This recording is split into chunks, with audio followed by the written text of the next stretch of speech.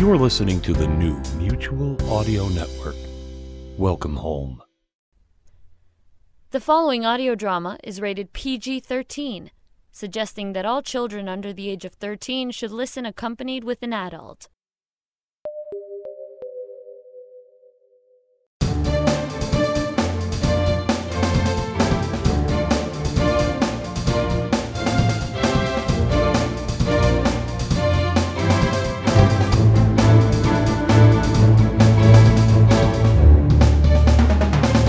Welcome to the Sonic Society Season 15 premiere. I'm David Alt.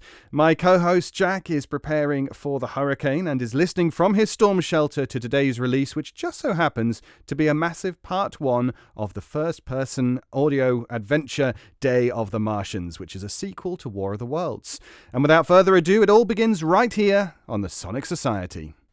The Martian Diaries by H.E. Wilberson. Volume 1, The Day of the Martians. Part 1. Life. Who can consider or fully explain exactly what it is? Who can give a definition to something that has no barrier as to its choice of habitation, colour, shape or size? Once started, life has a persistence, a way of unexpected continuation. That is a surprise and a wonder to all who encounter it. None more so than to the inhabitants of the red planet, Mars.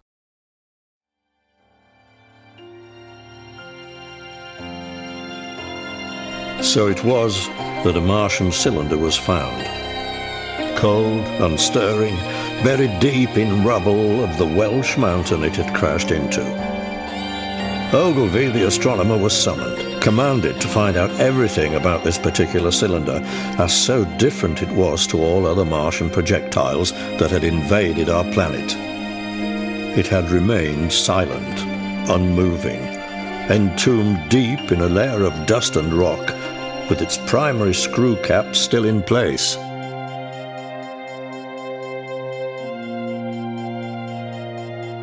(1913). The terror of the coming of the Martians was all but a distant memory, a bad dream that had faded with time. Amid the tinkling of the teacups and the boiling of the kettle, I sat contented as I finished my breakfast with Laura.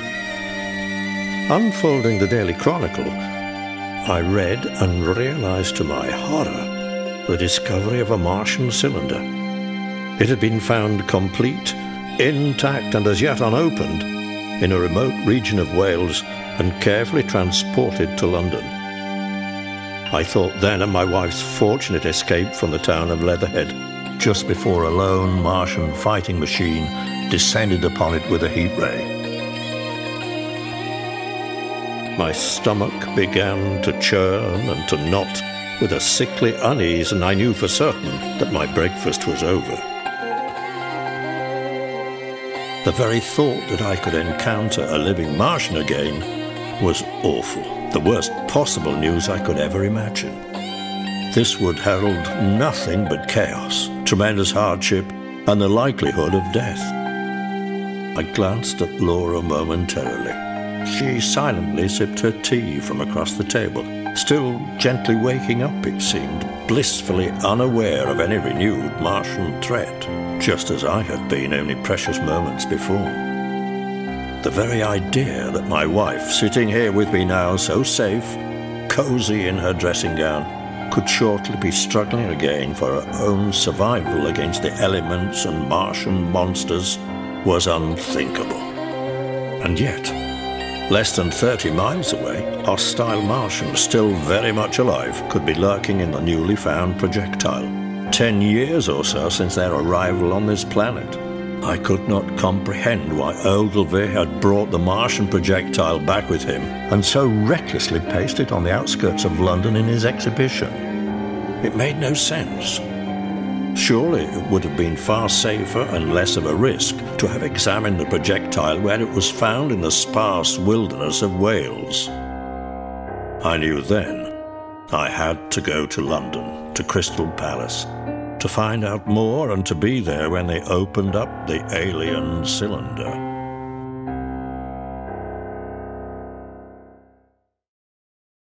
My first concern was much more personal to me. Laura. The Martian invasion was solely responsible for the death of all her family, and it was a subject we rarely spoke of. The thought of her being here in this house alone, combined with a new Martian threat, proved too much for me. I asked Laura if she would like to go with me to Crystal Palace, and after a lot of gentle persuasion, she went upstairs to change. While she busied herself getting ready, I managed to read the front page entirely. I felt no better as I folded the headline, "Is this the end of the world?" out of sight and carefully hid the newspaper away. Making our way to the station, Laura said that before the end of the day, she wanted to know what was bothering me.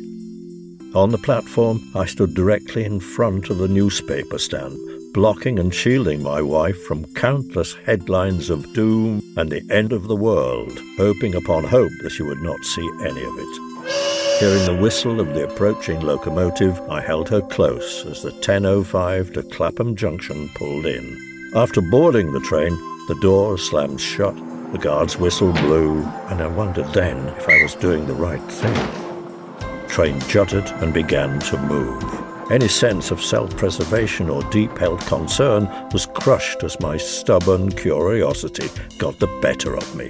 I had to know what was happening in order to prepare for the worst, and should the worst happen, I knew I had no plan. The journey itself was unremarkable. The engine chugged along happily, occasionally blowing its whistle as rhythmically the carriages clanked, rocked and rattled over rails, points and under bridges. The frequent stopping at the stations along the line became a blur. Passengers got on and off, and I found myself trying to be normal, smiling, nodding, being polite, but completely lost in my own world. I had no plausible answers, just the frustration of many thoughts and questions. As the train puffed closer to London, the more my apprehension grew. The scars of the Martian invasion could still be seen in almost every direction I looked. We began to slow to a gentle stop, momentarily at a junction. I noticed a cluster of gaunt houses, mere burnt-out shells of brick and stone. I pondered where the families of all those ruined homes could be, and if any survived. The train began to move again, edging slowly forwards. I wondered then what the Martians inside the cylinder were up to at this particular moment. Perhaps the projectile was a Trojan horse, its only purpose a sudden and surprise attack. My hope for any sort of answer was Ogilvy. He must have had a good reason to bring the Martian projectile here to London, but I could not think of any. The train, it seemed, was in no particular rush, choosing today to be extra slow and unhurried. I grumbled, but Laura, wonderful Laura, not knowing the truth behind our destination or its importance, simply smiled, entertained by my lack of patience. At last we arrived at Clapham Junction, and keeping pace with other passengers, Laura and I walked along the platform under the warm, dappled light of summer that was streaming through the glass in the roof of the station. An express train came rattling through at another platform, noisily and quickly. The urgency at which it passed was soon forgotten. Amid the slamming of carriage doors, the whistles of guards and trains, all suddenly hissed into silence by the sudden release of steam and pressure in this cathedral of the locomotive. The heavy puffing and pulling away of a noisy goods train out of the station now drew my attention, and as the last of the wagons disappeared from view, I became aware that my wife was no longer beside me. Someone else, a smaller woman, a stranger, had taken her place. I looked behind. Laura had picked up a discarded newspaper. Her happy, carefree mood had changed to one of panic as she fearfully read the headlines, and all I could do was watch helplessly as I hurried back to her. We caught the connection to Crystal Palace, and once there, we could hear the sounds of brass bands playing and the thumping of bass drums coming from the bandstands.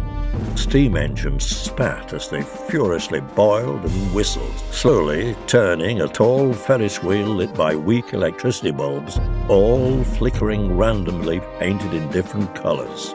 The horses of the merry-go-round, their faces agonized, chased each other up and down as they went, much to the delight of screaming children, as others stood by and waited their turn excitedly with their parents. In the air, amid the heavy smell of burning wood and coal, came a sweet and light aroma of freshly made toffee and fudge.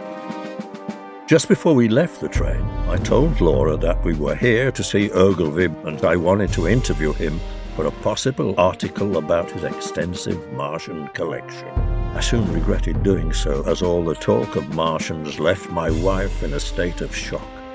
Sombre and silent, Laura nervously gripped my arm as we approached a great exhibition of Martian artifacts, knowing that the Martian cylinder she had just read about was here at Crystal Palace. We paid and entered the exhibition. To one side, there was a protected area surrounded by a unit of armed soldiers with cannons. An enormous marquee had been placed in the middle.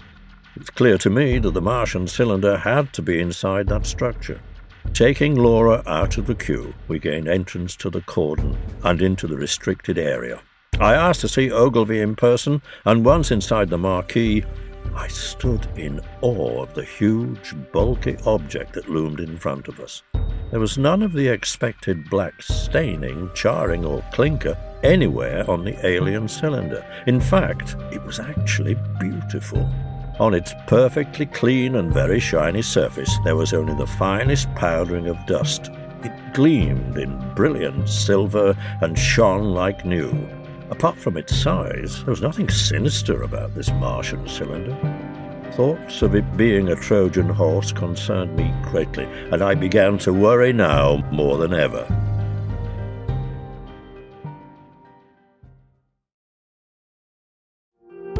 Ogilvy appeared and greeted me warmly. It quickly became clear that he had no idea or any explanation for what had happened to the cylinder or why it shone like new. I demanded to know why he had brought the Martian cylinder here to London and so recklessly placed it into the midst of human habitation. He told me there was no detectable sound or movement coming from within the projectile, and he was convinced that no living thing was still inside. He assured me that the risk posed to London was minimal. Taking me to one side, so as not to be overheard by any of the guards, Ogilvy explained off the record that this Martian exhibition was indeed a charade. It was a public exercise to gently raise awareness of a new Martian threat in an attempt to prevent a large-scale panic of the people. He had observed through his telescope vast clouds of green, luminous vapor dissipating high in the atmosphere of Mars. My heart sank deeper as Ogilvy revealed that he'd also detected a moving object in the form of a comet heading towards our planet. He believed that in a matter of few short months, the Martians would indeed walk again upon the face of the Earth. A comet coming from Mars? You mean a projectile, surely? I questioned. But a single projectile would be far too small, almost invisible to be seen at such a distance. When is this comet of yours expected? You have a very fine scientific mind. It's a shame you waste that intellect of yours writing papers. I am of the opinion that all of the Martians are coming this time in one massive fleet, or an armada of projectiles, if you like. I find it remarkable that they were able to launch so many of their projectiles that they actually look like a fair-sized comet. Won't be long before its unusual green colour will become visible to the naked eye, and every Tom, Dick and Harry will know exactly what it is. The comet will arrive just before the 25th of December. Christmas? As soon as that? But that's barely 3 months away. Why does this cylinder occasionally shimmer green slightly? Look, it's doing so now. Shrugging, Ogilvy replied. The shimmering started when we tried to remove what we thought was the screw cap a few days ago. I believe it is sending a signal. To where? I'm not sure. Could it be a homing beacon or simply distress signal? Ogilvy's eyes widened. Well, that's the best hypothesis I have heard today, and one that would explain the slight deviation we detected in the course of the comet. He hurriedly removed some scribbled notes out of his pocket. Yes, of course. Then that can only mean one thing. The Martians are coming here to rescue their friend. Ogilvy seemed distracted and suddenly worried as he stepped back from the Martian cylinder, as if to observe the shimmering in its entirety. Maybe it's an advantage, I gently suggested. We could set a trap for them and force them to our terms. They're not coming to negotiate. Once they start using their heat rays, their only terms will be the extinction of us all. They're coming here to conquer the Earth. Ogilvy drew a deep breath and sighed deeply.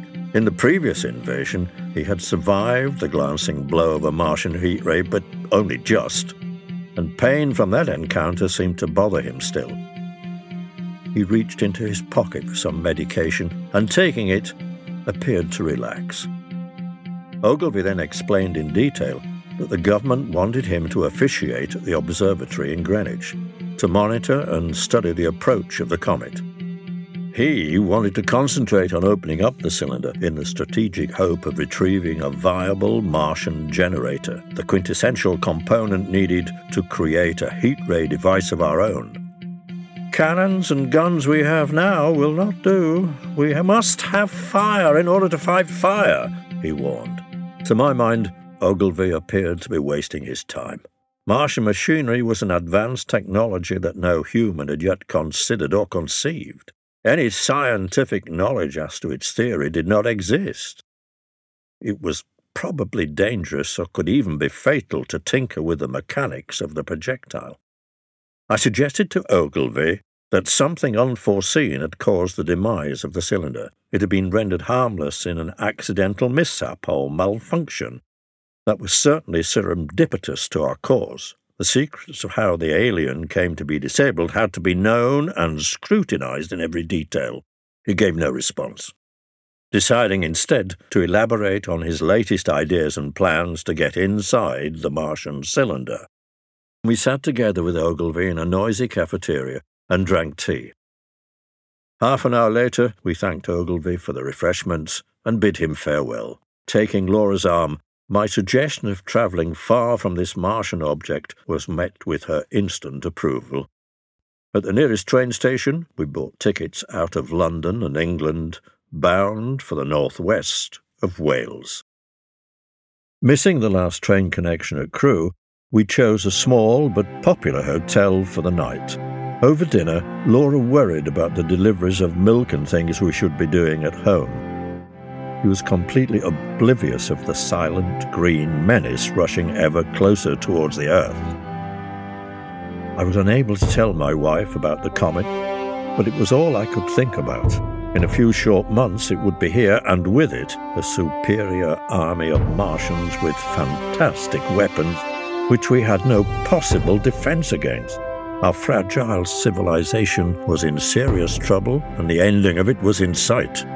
The next morning, I was up early after a restless night, and from our window I watched with interest as newspapers were delivered to our hotel. Minutes later, as I entered the hotel reception, I was greeted with the warm, pungent smell of fresh newspaper and ink. Choosing a Daily Mail from the piles of newspapers, I read it quickly in the lobby, relieved to find no new mention of the Martian cylinder or the distant green comet. A little later, Laura and I had breakfast together in the hotel dining room, and we decided to go shopping in Crewe for overnight travel necessities. Carefully stepping out of the horse-drawn cab in Market Street, Laura mischievously took my notebook from my pocket. I noticed how she wrote quickly, concentrating intently as the words flowed down her arm to her fingers and to the lead of the pencil that scribbled furiously on the paper. Smiling now, she quickly handed back the notebook. Crewe was surprisingly busy for the time of day. We stopped outside a greengrocer's shop, and the bell jangled briefly, noisily, as Laura opened the small glazed door. Suddenly, there was a voice behind me. "I know you." He sounded vaguely familiar, and turning round, I found a uniformed officer grinning back at me. the artilleryman. It's so good to see you. My wife Laura has only just stepped into this shop. With hands behind our backs, we strolled very slowly up the busy, sunny street like on-duty policemen. Yes, well, they decorated me as a war hero and made me an officer just after I saw you last. Promotions come more quickly these days. Too many outright losses to the Martians. I'm a major now. Don't want to go much higher in rank. Paperwork is already too much. They like the way I get things done, and they also know I'm very keen on the use of explosives. We reminisced over the times we had met before and how, on the last occasion, we had attempted to dig a long tunnel by hand. My laughter faded quickly as the struggle of those times flooded back. I thought then of someone else, the curate, and of his horrible death at the hands of the Martians. I could have died that day too. I felt uneasy, but able to speak freely with Laura gone. I quietly said, "Trouble is on the way." "The comet?" Nodding, I muttered, "Yes, I met with Ogilvy. He told me Christmas. I'm off to the mountains of Wales to see for myself what happened. The Martian cylinder crash site? I was put in charge of the retrieval of that silver projectile. It was under my command, and very tough assignment it was too. The lads did well. We got the job done and removed it within the time frame. Thankfully, I'm on my way back to London. I've had enough of dust, rock, rain, sheep and goats."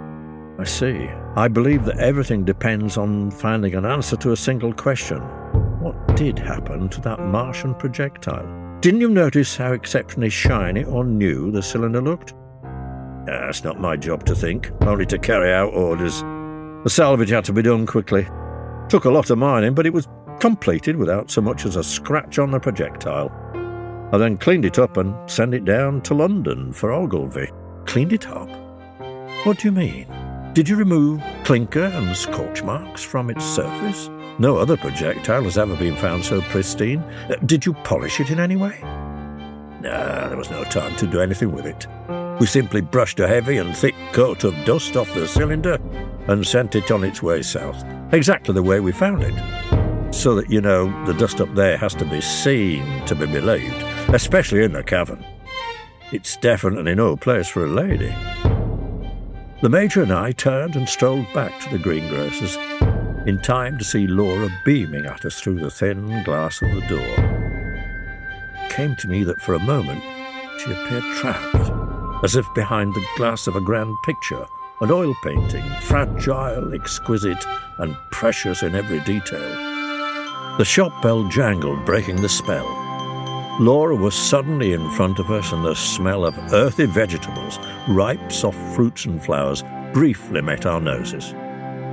From the offering of 3 large red apples, the Major chose one quickly. "Thank you," he said, smiling. "Find Ogilvy when you're in London, and you're sure to find me. They teamed us up, you know. He does the science, and I clean up after him. Sadly, I must be on my way. Good luck to the both of you." And with a small salute, he was gone. "Thank you too," I said to Laura, as I bit into a tasty red apple. Taking my notebook from my pocket, I read her list. The last thing she had scribbled on the bottom of the page was, "I love you."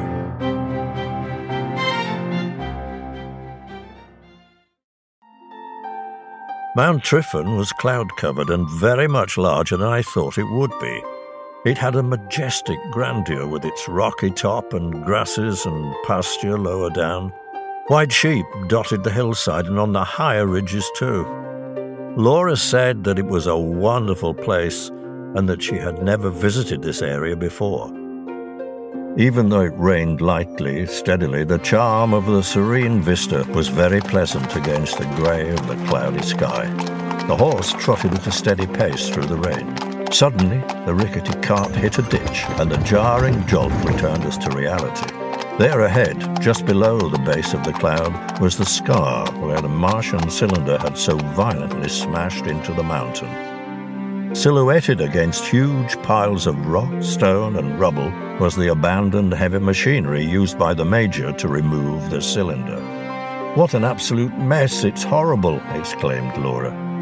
The scale of the excavations and size of the rampart were truly disproportionate, and she was clearly upset by it. I was glad dusk came quickly, and in the dying of the light, only the dark, eerie mouth of the cavern was left to see on the mountain.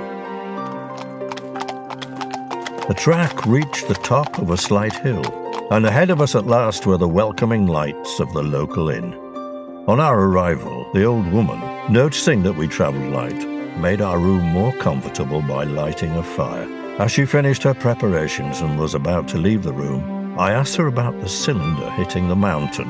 It was clear to me she must have witnessed or experienced something living so close to Trivan. Well, that was something else completely. It was nighttime, see? I heard the hissing and saw the shooting star while I was checking the chickens. It was a pretty green and fell as quick as you like. Then Trivan lit the whole valley up like a Christmas tree. Blue it was, as if huge lightning had hit it. Blue, you say? Are you sure the lightning wasn't the same green as the shooting star? Blue, I tell you, as blue as Anwen Llewellyn's new curtains. It felt like an earthquake, see, and the noise was horrific. Has anyone spoken to you or asked you about the cylinder before? Why? Why would anyone want to speak to me? I'm just an old woman and no one cares what I think. What do I know about such things? You may well have saved us all.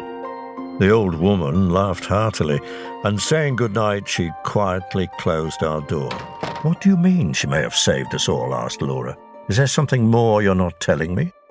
It's nothing to worry about, Laura. Nothing at all, my dear. It's been a very long day. Let's just get to bed. Making our way along a damp, stony track the next morning, the weather hinted at improvement. Beside us ran a narrow but lively river. A group of 5 stone-built cottages huddled together, not far from the track. Bright blue curtains hung at the windows of the last house. Look, I'm sure Anwen Llewellyn lives there, I grinned. And my wife laughed too. Even the weather seemed to brighten. The horse and cart climbed steadily higher, and I mentioned again that the cavern was probably no fit place for a lady. For some reason, Laura seemed not to hear. Frightened sheep jumped out of the way as we joined the new rampart, built as an access road by the army, and I realized the enormity of the task the Major had accomplished. We secured the horse on a patch of short grass, and I held Laura's arm to walk the rest of the way to the cavern. Huge, heavy chains rusted together in tall, thick piles. These are the machines we saw yesterday evening, I told her. The massive steam-powered engines were mostly a very odd matte grey. They stood cold and silent, forgotten amongst the enormous piles of rock and debris. Martians, men and their metal monsters destroying everything. Why does it have to be so? Asked Laura. I shrugged, touching one of the ghostly-looking machines. I was surprised to find that the grey dust coated my hand easily. It exposed flaking maroon paint underneath, which itself was smothered in oil or thick grease. Broad, milky grey puddles were clustered at the cavern mouth.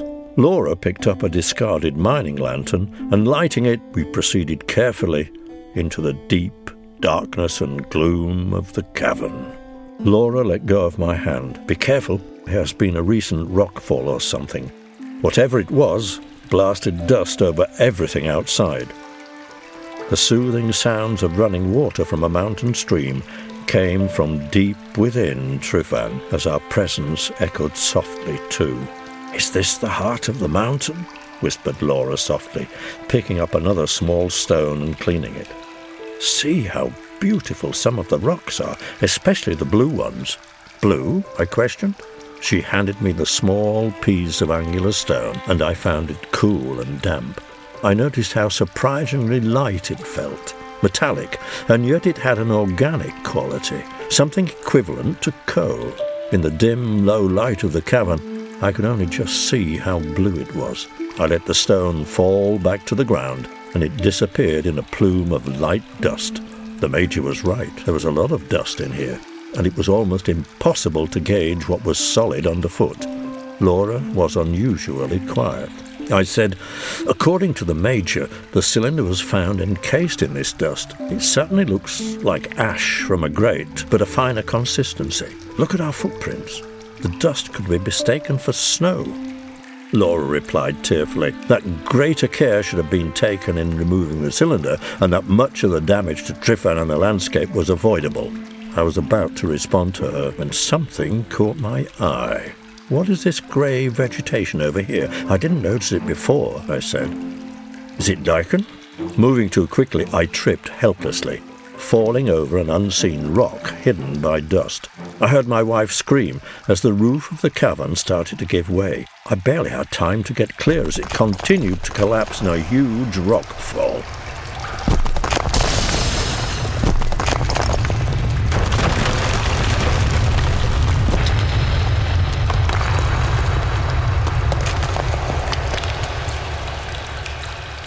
I prayed Laura was not injured or worse on the entrance side of the cavern. I was battered and bruised, unsure what hurt. My dry eyes stung in the billowing dust, and only by squinting could I see anything.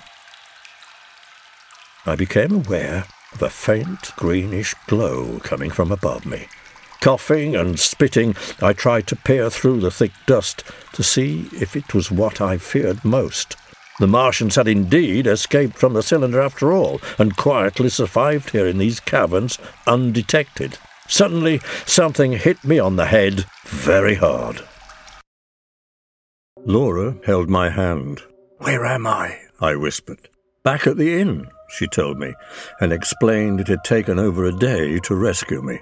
"You've been unconscious for 48 hours, with a very large bump to your head." "2 days? No, we must go back to Tryfan. I have made a discovery. There are Martians living in the cavern."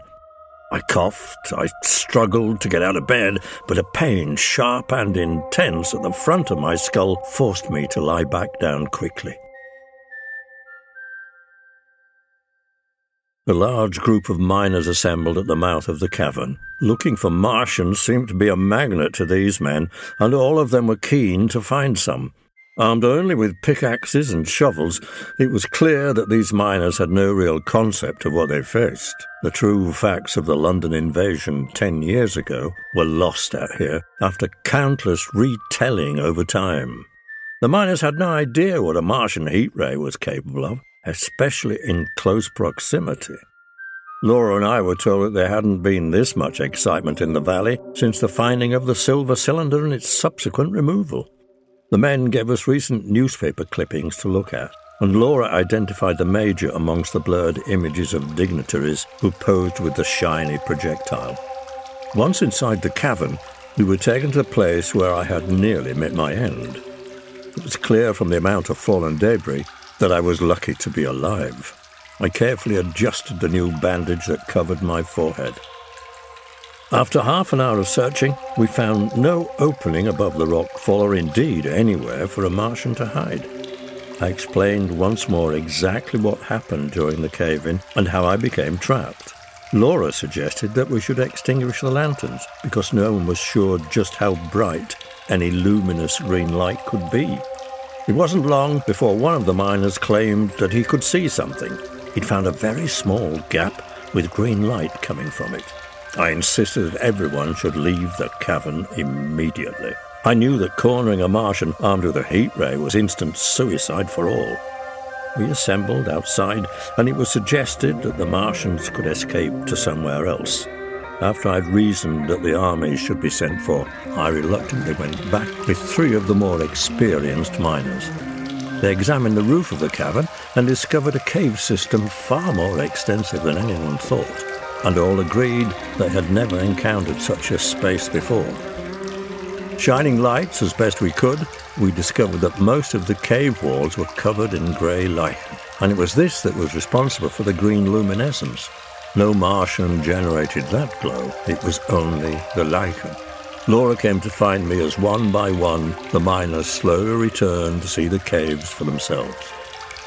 Later, over a simple lunch in an old army hut, one of the miners remarked that he would be seeing Martians too if he had a bump on his head like mine. We all laughed. I got to know the miners a bit more and openly shared thoughts about the mountain with them. There could be many caves full of lichen inside Tryfan because of the loose nature of its original formation. Sunlight doesn't reach down here. The lichen only grows because of the minerals found in the rocks. Laura passed round some pieces of the mineral she'd collected, and I continued with my explanation. I'm certain it is the blue mineral that gives the lichen food and everything it needs to survive in the dark. When the cylinder hit the mountain, it was intense temperature that vaporized all the clinker and black residue from the projectile and made it shine like new. The impact of the crash caused the blue mineral to discharge its energy, just like coal does as it burns, creating a type of ash similar to burnt coal, but much finer. Look at the huge amount of dust around us.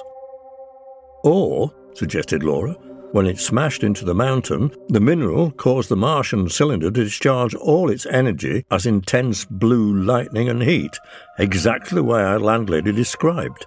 Either way, we should call the mineral Tryvanite. I turned to look at Laura in amazement. And that same instant, a searing vision of the green comet forced its way into my mind. It was the secret that I could not share. I rested a while. With the help of the miners, the afternoon was spent shoring up the cavern roof and collecting unusual minerals. That same evening, after packing away all the samples, my wife and I said our goodbyes and made our way back to London. Laura and I returned to Crystal Palace later the next day with the samples. Ogilvy had indeed found a way into the Martian cylinder with the Major's help. The two men had discovered the unpleasant liquefied remains of the dead Martian crew, and in a Herculean effort, they had completely dismantled the projectile on the inside. The mechanical contents of the Martian projectile were now laid out for inspection. Ogilvy was particularly keen to show me the partially assembled elements of a Martian heat ray, set out on a large bolted jig he had created. "Does it work?" I asked. "No, I'm not sure how to get the Martian power to it, but that's only a matter of time, which we do not have. Have you seen the comet by any chance? There's no moon tonight, and you will find it low on the horizon below Mars. It's quite a sight." I then told Ogilvy of our trip to Wales and showed him the sample of minerals we'd carefully collected. "Take a look at this one in particular. We call it Tryvanite. The blue mineral. It's a very strange substance.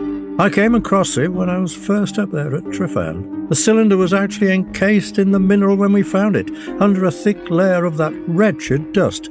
Did you find anything else, or I didn't get a chance to carry out a more detailed study of the place?" "Yes, this vegetation feeds upon the same blue mineral and is capable of glowing in the dark." I showed him the dull-looking grey lichen, and taking the clear glass jar, he shook the sample while peering inside. All very good indeed. Nothing new.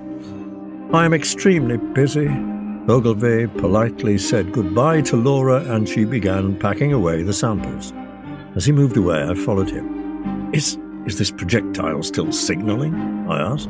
"It never stopped, even when we emptied it. Quickly, see for yourself." I watched as a gentle, faint glow on the silver surface of the Martian projectile disappeared. "I don't have time to chat. This needs to be working, and as quickly as possible," Ogilvy continued, pointing to the heat ray. "Everything depends upon it." "Ogilvy, listen. In the presence of the Tryfanite mineral, Martian energy transforms into a higher, more unstable electrical state. It disrupts their machines and renders them useless in every way and function." Ogilvy again stopped what he was doing. This time appeared to be more interested. You may well have stumbled across something important. Here, let me take a look at the mineral again. By the way, what did you do to your head?" "Major, I must talk with you," as his office door creaked open. "That's a nice war wound you have there, Tryfan." Come in, both of you. Take a seat. I readjusted the fresh bandage on my head, following Laura into his office.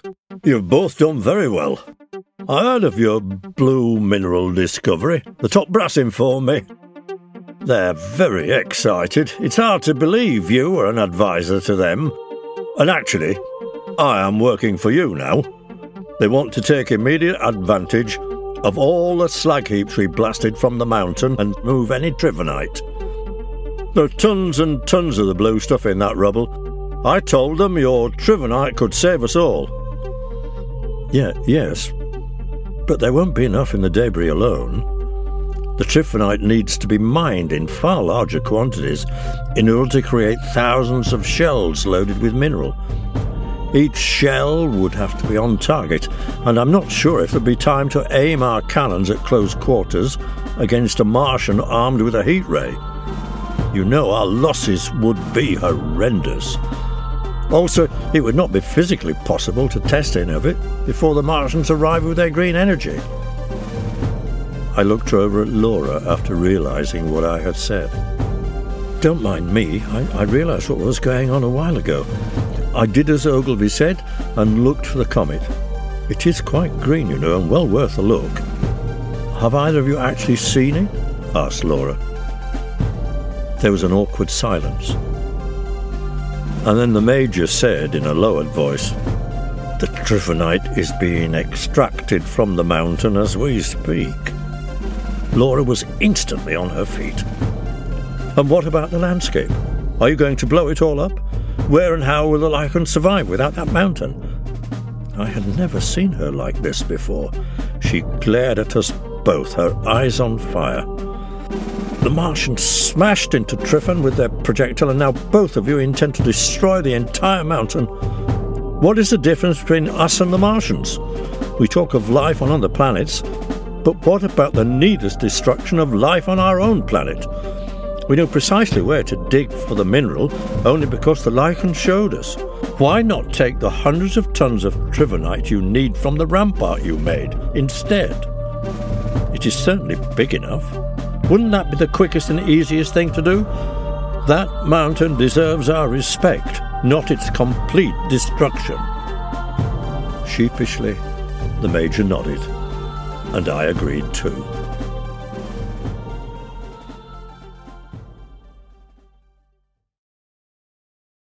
I used my position to request that Laura also be considered for an advisory role, and with the Major's help, she was finally accepted.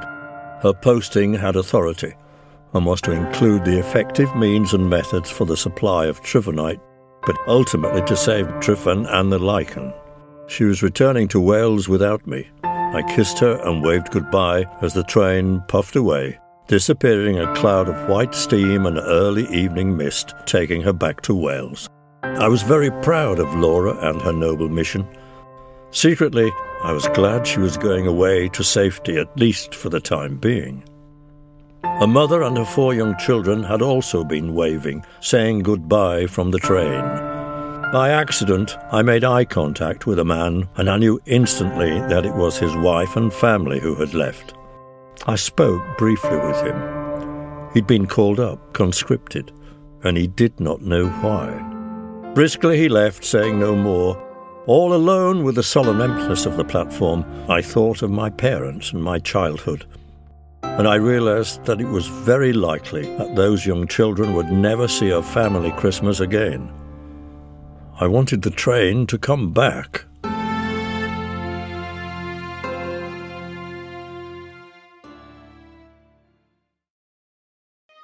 Later that day, I headed into London and met with Ogilvy and the Major in the surroundings of a fine restaurant. We sat and drank with the Major. He seemed to be happy, very much enjoying the social occasion, and at one point he politely excused himself to join in the banter and laughter at another table. I noticed Ogilvy was restless and uneasy. "You haven't said much all evening. What's the matter?" I asked, trying to start up conversation. "The Martians have completely abandoned their world for ours, you know. I dreamt last night that we managed to get high above the clouds in a flock of giant white air balloons. Each carried underneath an enormous glass lens, and several men focused the sun's great energy into a primitive heat ray of our own. He chuckled briefly. It was only a dream, sadly only a dream. He put his empty glass down. If only men could transit into the void of space, we could attack the comet while it is still in flight between the worlds. I realized that Ogilvy was trying to tell me something new. I helped him pour another drink.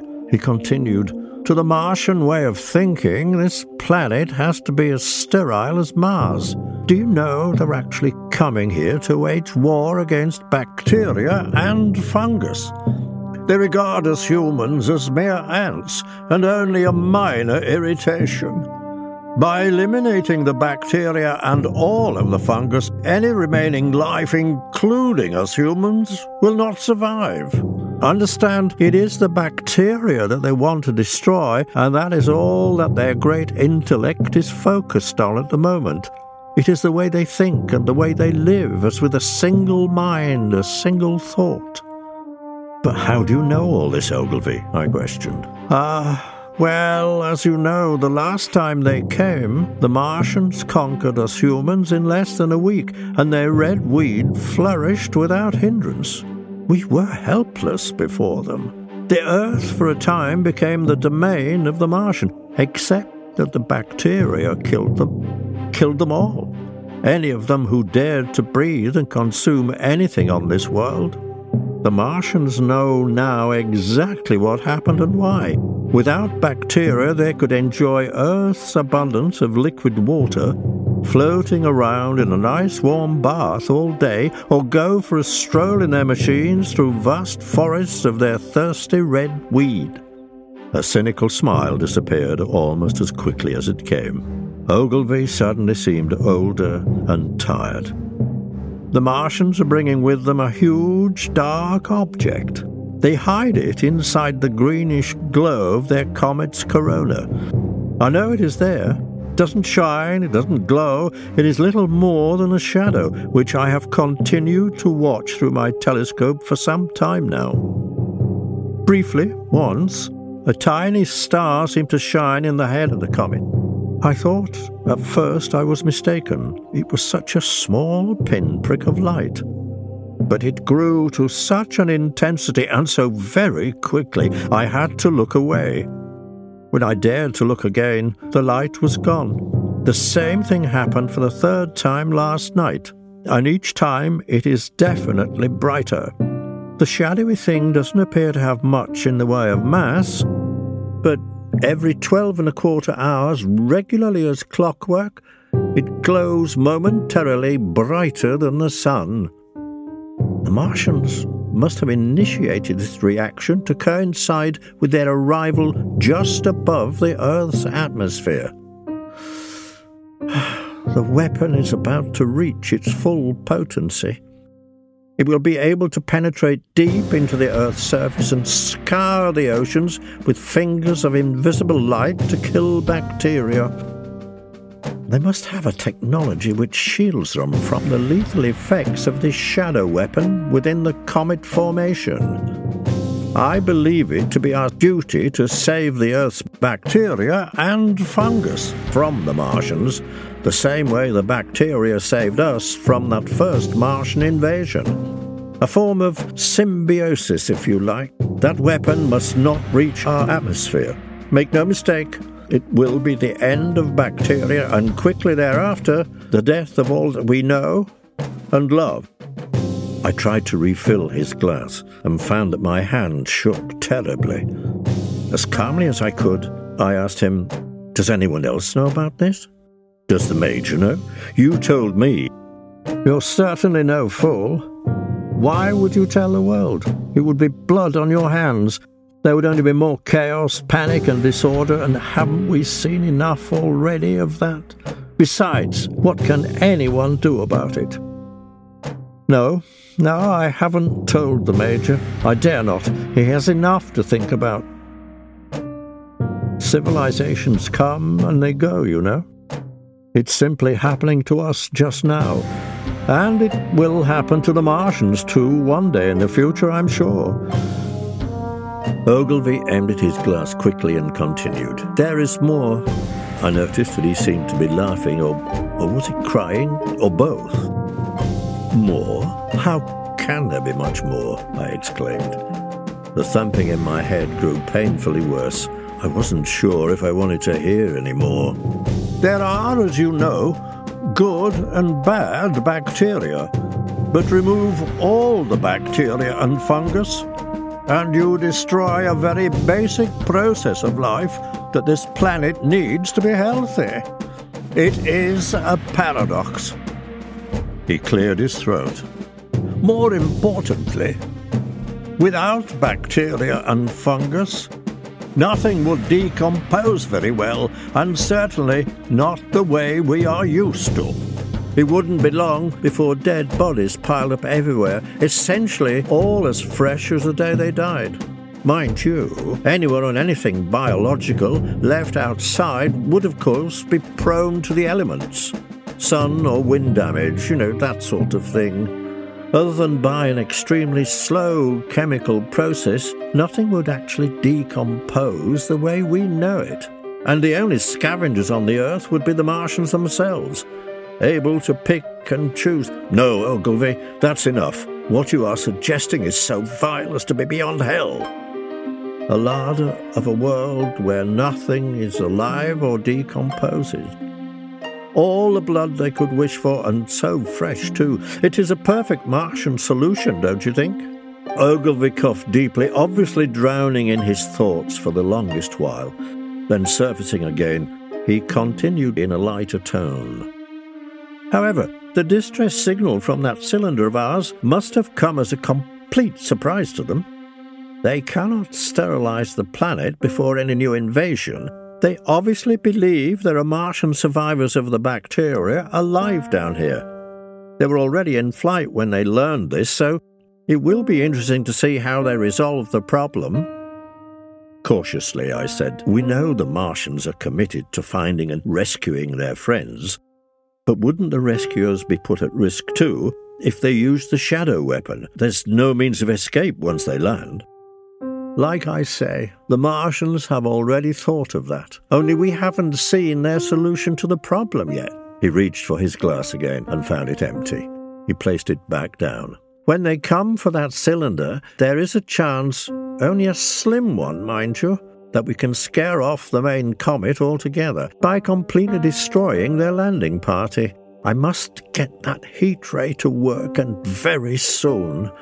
With our own heat ray, we can at least fight fire with... He suddenly seemed to lose his train of thought again. I, on the other hand, had received the worst possible prognosis from my doctor. Unfortunately, I would not be alone in my dilemma. We, all the life on this world, had only a few short weeks to live, and there was nothing to be done about it.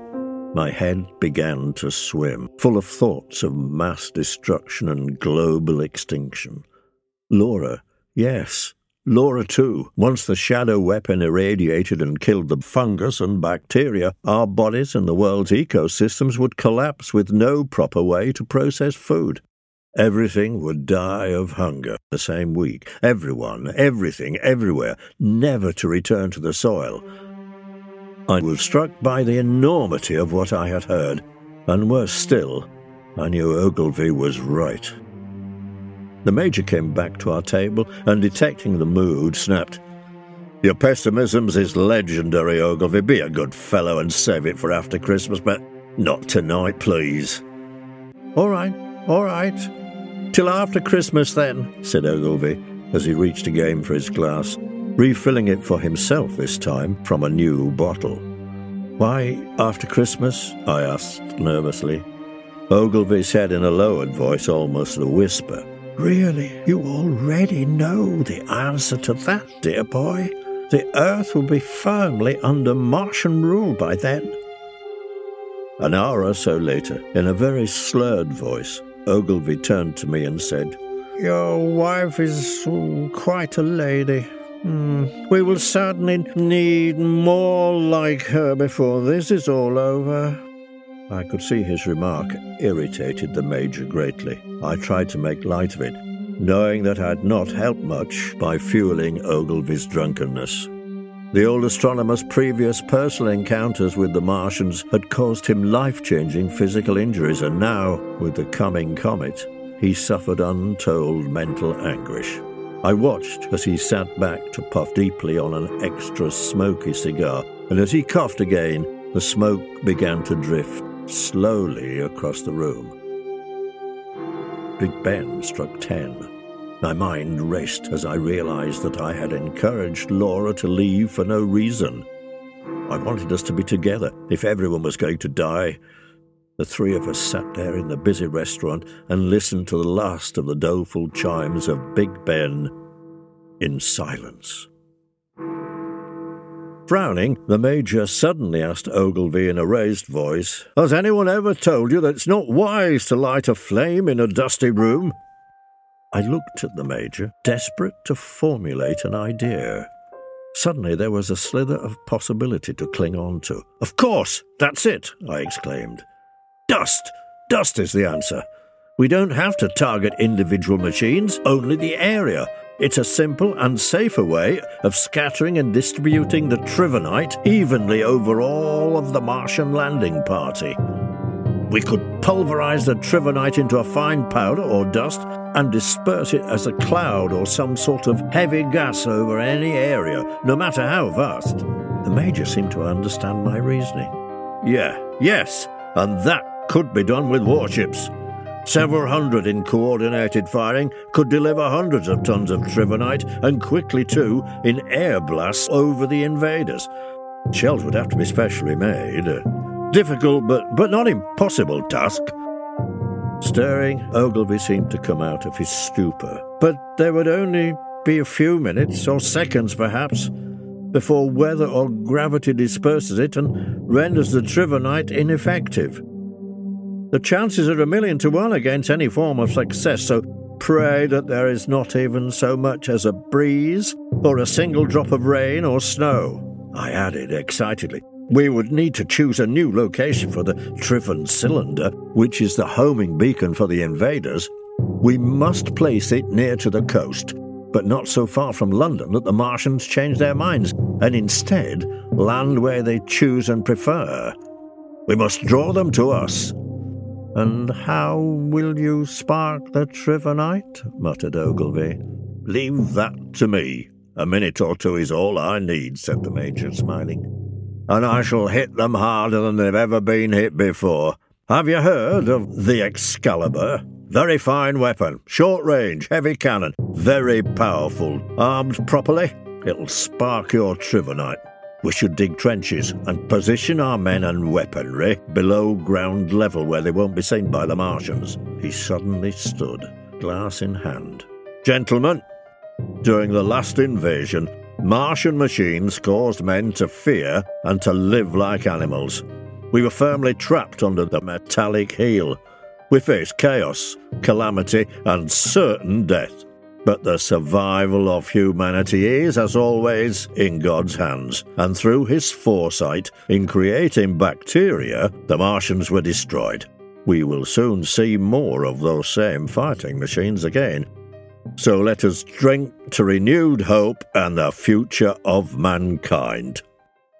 The Martian Diaries by H.E. Wilberson. Volume 1, The Day of the Martians. Narrated by Harry Preston. Prologue and Epilogue read by Terry Thompson. Music by H.E. Wilberson.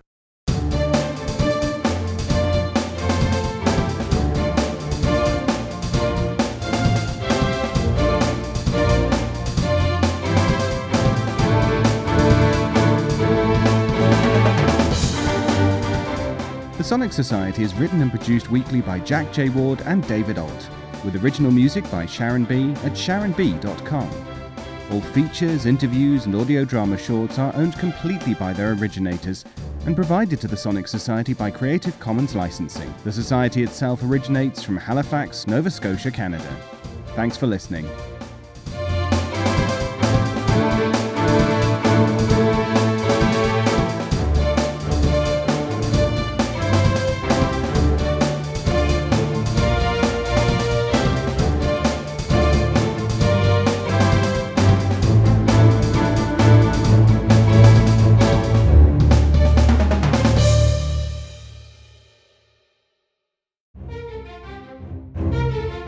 This has been an Electric Vicuna production.